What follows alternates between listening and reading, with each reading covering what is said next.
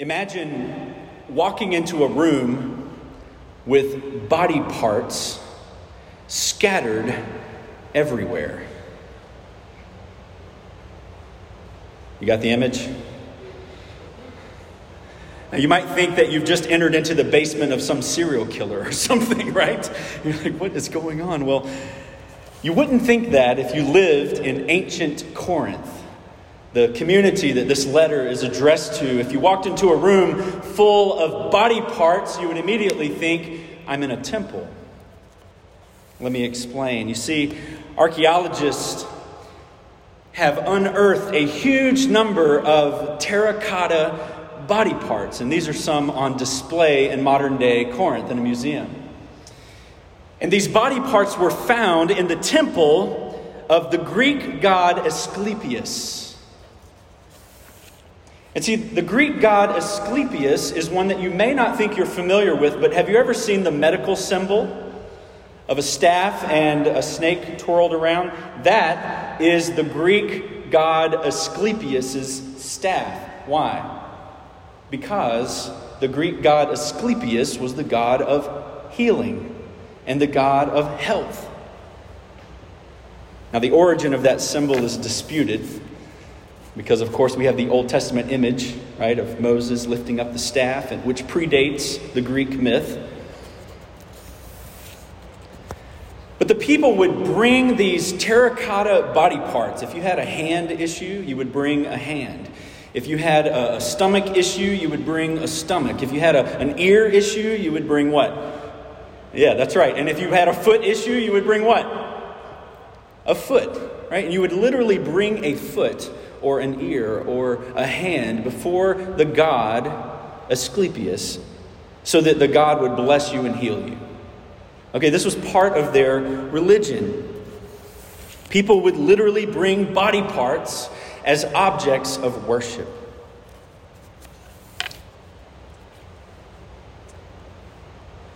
I want to submit to you that today in the church, we too have become a room of scattered body parts.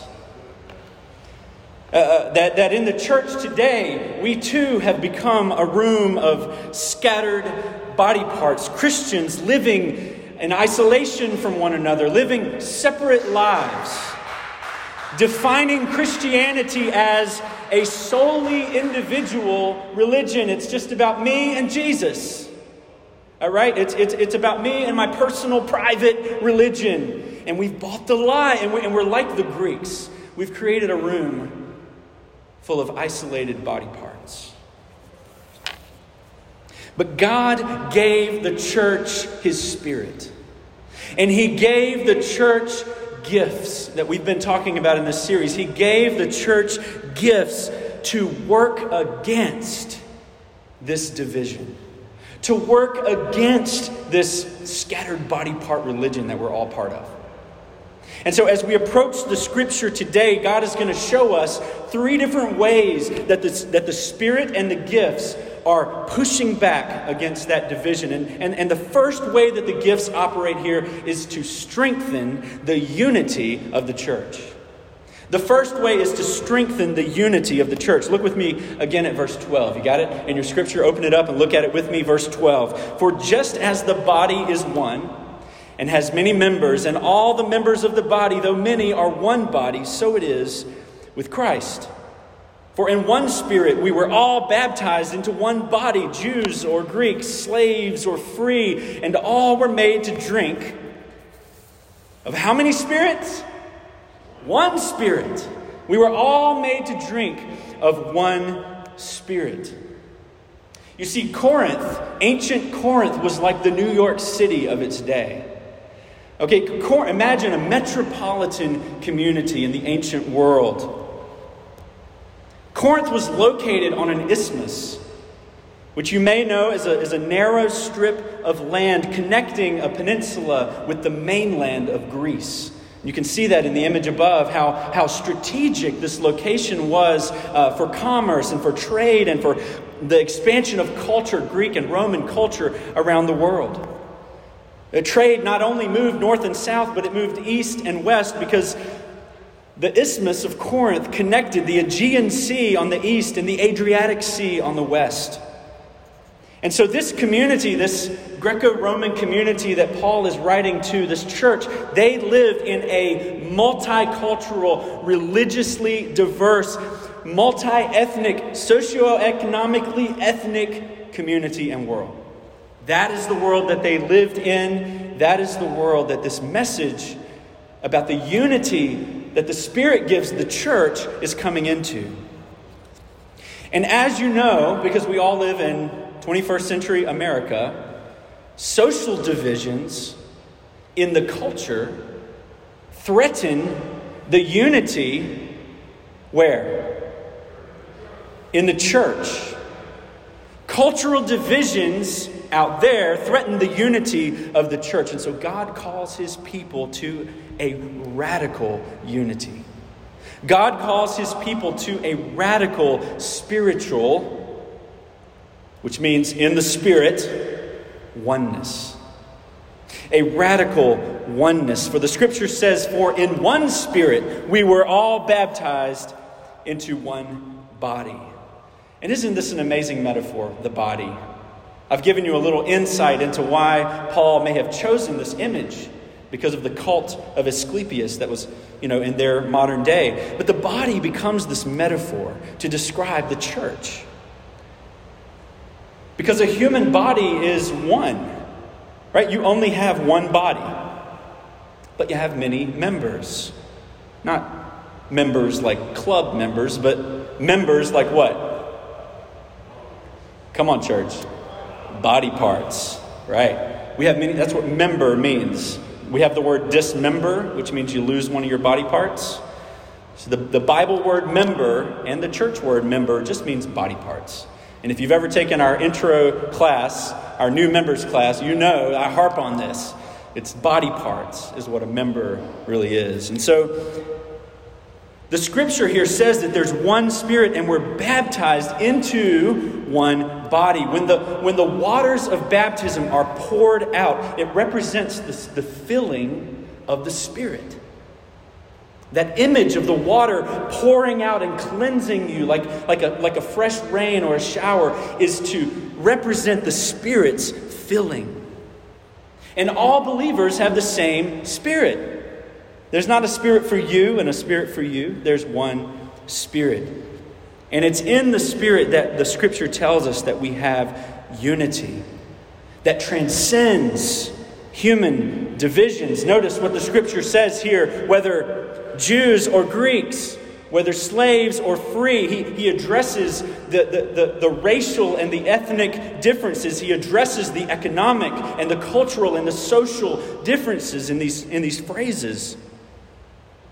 And he's saying that in Christ, in the Spirit, that social, economic, cultural, gender, ethnic dividing lines disappear. In the one Spirit, all of these lines disappear when it comes to faith in Christ. So that when the gifts of the Spirit are operating in the church, when your gift is operating and my gift is operating and your gift is operating in the church, it strengthens the unity of the church. Because we don't just rely on a person who's very talented. We don't just rely on that one person who's really good at hospitality, or really good at teaching, or really good at serving. Why? Because the gifts of the one Spirit showcase our unity. Because they all are needed. All of the gifts are needed to showcase the oneness of Christ's body. The American church, like the Corinthian church, is divided. In so many ways, divided by faith. There's a book of that title by Christian Smith and Michael Emerson, where they talk about the American church as existing within a racialized society. That means race matters in this country and in this community. It matters because it allocates different economic, political, social, and even psychological rewards to groups along racial lines. I'll read it again.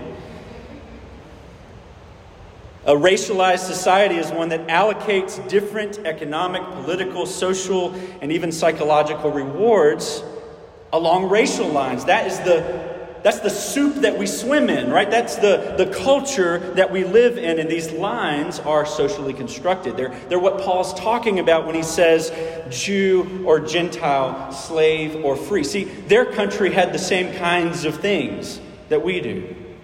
Every culture struggles with these kinds of divisions rooted in human sinfulness. Sinfulness that's baked in to our societal structures.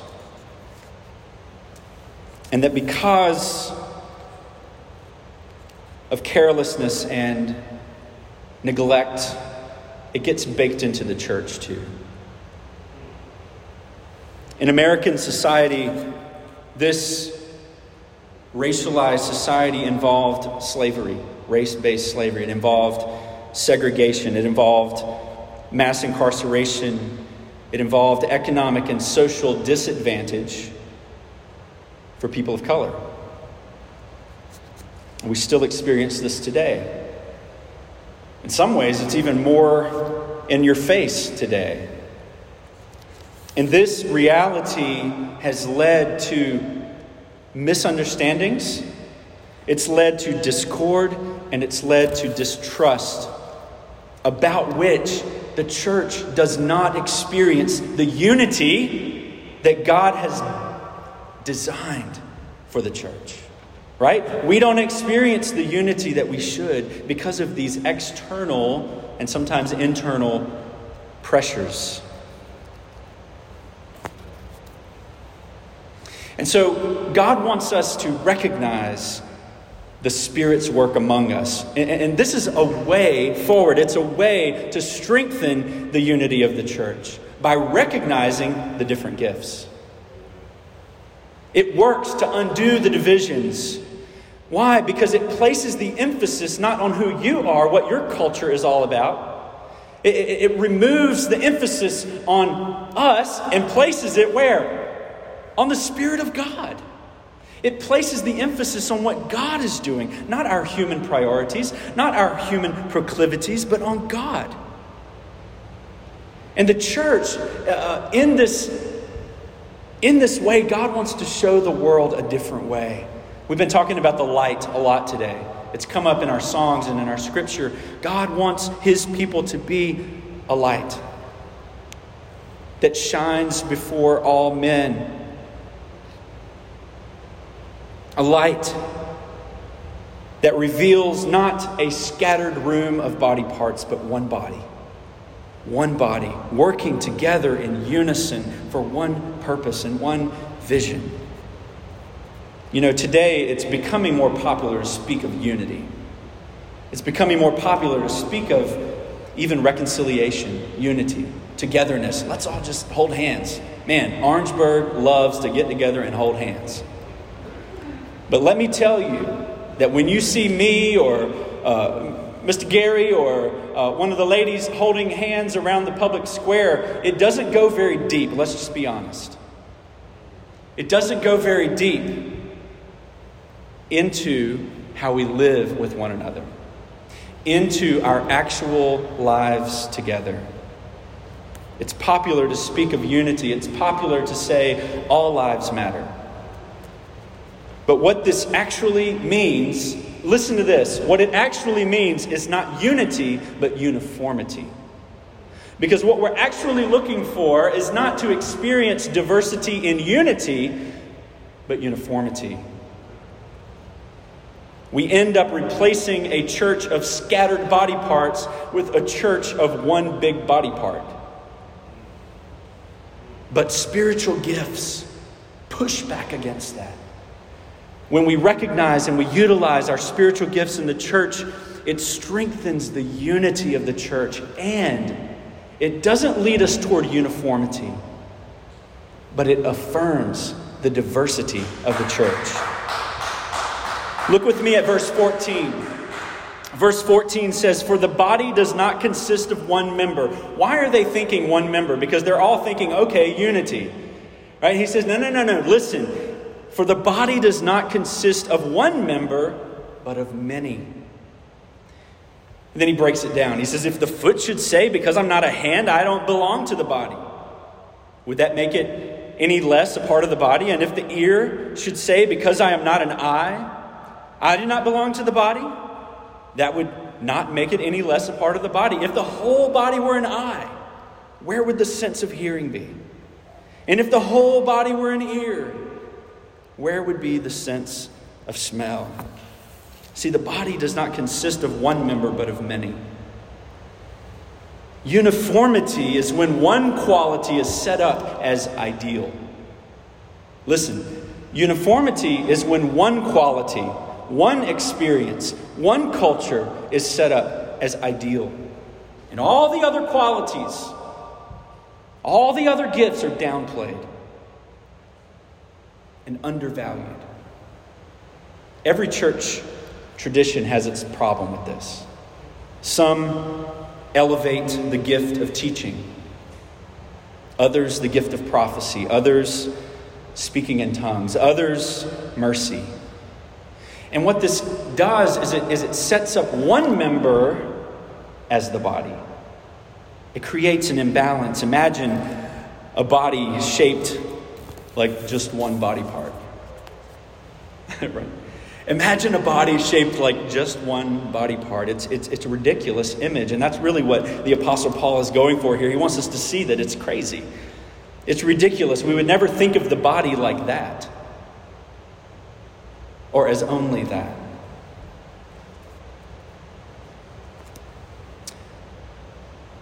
I was catching up with a friend this week who recently moved to a new city. And the last time that we talked, I had recommended a church to her. And I said, hey, you ought to check out this church. And so she went and she visited. And when we talked this week, I said, so how's it going? How's it going? Have you been going to the same church and all this and that? How's it going? She said, no. She said, I stopped going. What gives? Why? What was happening? She said, well, they didn't really know what to do with a divorced woman. She said, everyone's the same, and I just don't fit in. Can you relate to that? This is a Bible-believing, gospel of Jesus preaching church. I know it is. But like many, they have become captive to a vision of uniformity and not true unity in the Spirit. And we all struggle with that. This church struggles with that. We'll always struggle with that. As long as I'm the pastor, as long as you're here, we're all going to struggle with this. But God wants you to know, brothers and sisters, boys and girls, God wants you to know that you belong here. That you belong in the church. Verse 15 says this, if the foot should say, because I'm not a hand, I do not, what? Belong here. Because I'm not a good speaker, I don't belong here. Because I'm not a good singer, I don't belong here. Because I'm poor, I don't belong here. Because I'm super rich, I don't belong here. Because I have these gifts or that gift, I don't belong here. And God is saying to us, no. It's not that you don't belong. It's that you do belong. It's that we've emphasized the wrong thing. We've not affirmed the diversity of the church. But the Spirit of God does. And that's what the gifts serve to strengthen and to affirm that we need different kinds of people. That we need all kinds of backgrounds. That we need all kinds of gifts. That this diversity must be pursued and it must be intentionally valued. Or else, one dominant group will dominate by default. Whatever the dominant gifting is, will dominate by its nature. And so we have to be intentional. We all have to think and pray about what our gifts are and find ways to plug into that. Go back and revisit last week's sermon if you want some ideas and thoughts about that.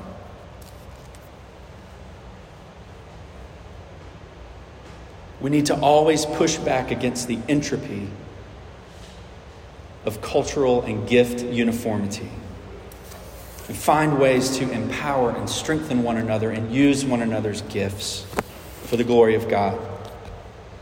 An author that I read is Christina Cleveland, and in her book, Disunity in Christ, she wrote this: when we meet Jesus around people who are just like us, and then continue to follow Jesus with people who are just like us, we stifle our growth in Christ and open ourselves up to a world of division.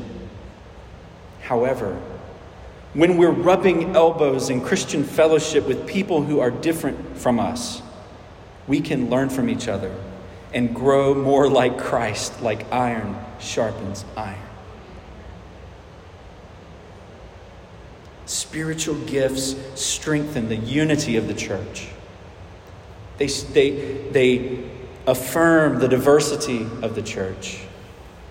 And lastly, they display the beauty of the church.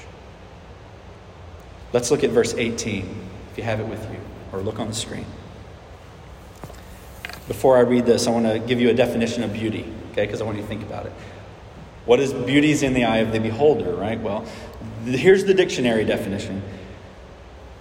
Beauty is a combination of qualities such as shape, color, or form that pleases the senses, especially the sight. Let me read that again. A combination of qualities such as shape, color, or form that pleases the senses, especially the sight. Now, verse 18. But as it is, God arranged the members in the body, each one of them as he chose. If all were a single member, where would the body be? As it is, there are many parts, yet one body. God arranged the members of the body. Beauty is not found in the individual parts, but in the arrangement. Think about a flower arrangement, right? Beauty is found in the right combination of shape and color and form. See, God is creating, arranging his people with your gifts, and your gifts, and your gifts to make something beautiful. He's arranging it that way. He's putting it in place. And who is the one arranging it? It's God, right? He's the artist. He's the one who gets the glory when we operate in the Spirit, when we operate in our gifting, when we serve the common good one for another. He arranges people of every culture and ethnicity, strengths and weaknesses, gifts and talents, life experience and inexperience, making his people beautiful together. Making his people beautiful together. And look, this is not what America wants. America wants a sexy preacher to stand up in front of the people, and this whole camera thing is fueling that right now. And so we have to work extra hard to make it not about the camera and the person. Especially here, because we're not working with much up here, all right? We have to use our gifts. Even more so now than ever. Because God is arranging everything for his purpose. It's about him. It's about what he's doing. You know, God has always done this. From the very beginning in Genesis chapter 1, God arranged the stars in the sky. It's the same word. He arranged the stars in the sky. And then God set the man and the woman into the garden to keep it, to work it, See, God put you right where you are in your career. God put you right where you are in your disappointing life at times in order to do His will, right where you are. He arranged it. He put you there.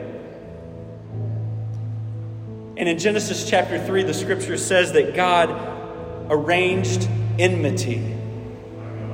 God arranged enmity between who? Between the seed of the serpent and the seed of the woman. The same word. He arranged enmity. See, God has been arranging not just life and creation and beauty, but He's been arranging our salvation from the very beginning.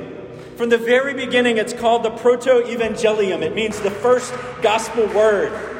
Genesis 3:15, you've heard it before. The beauty of redemption. As we say at Christmas, goodwill toward men. That Jesus, the Son of God, the eternal Son of God, would come and be made flesh. That He would dwell among us. That He would live in a situation of poverty.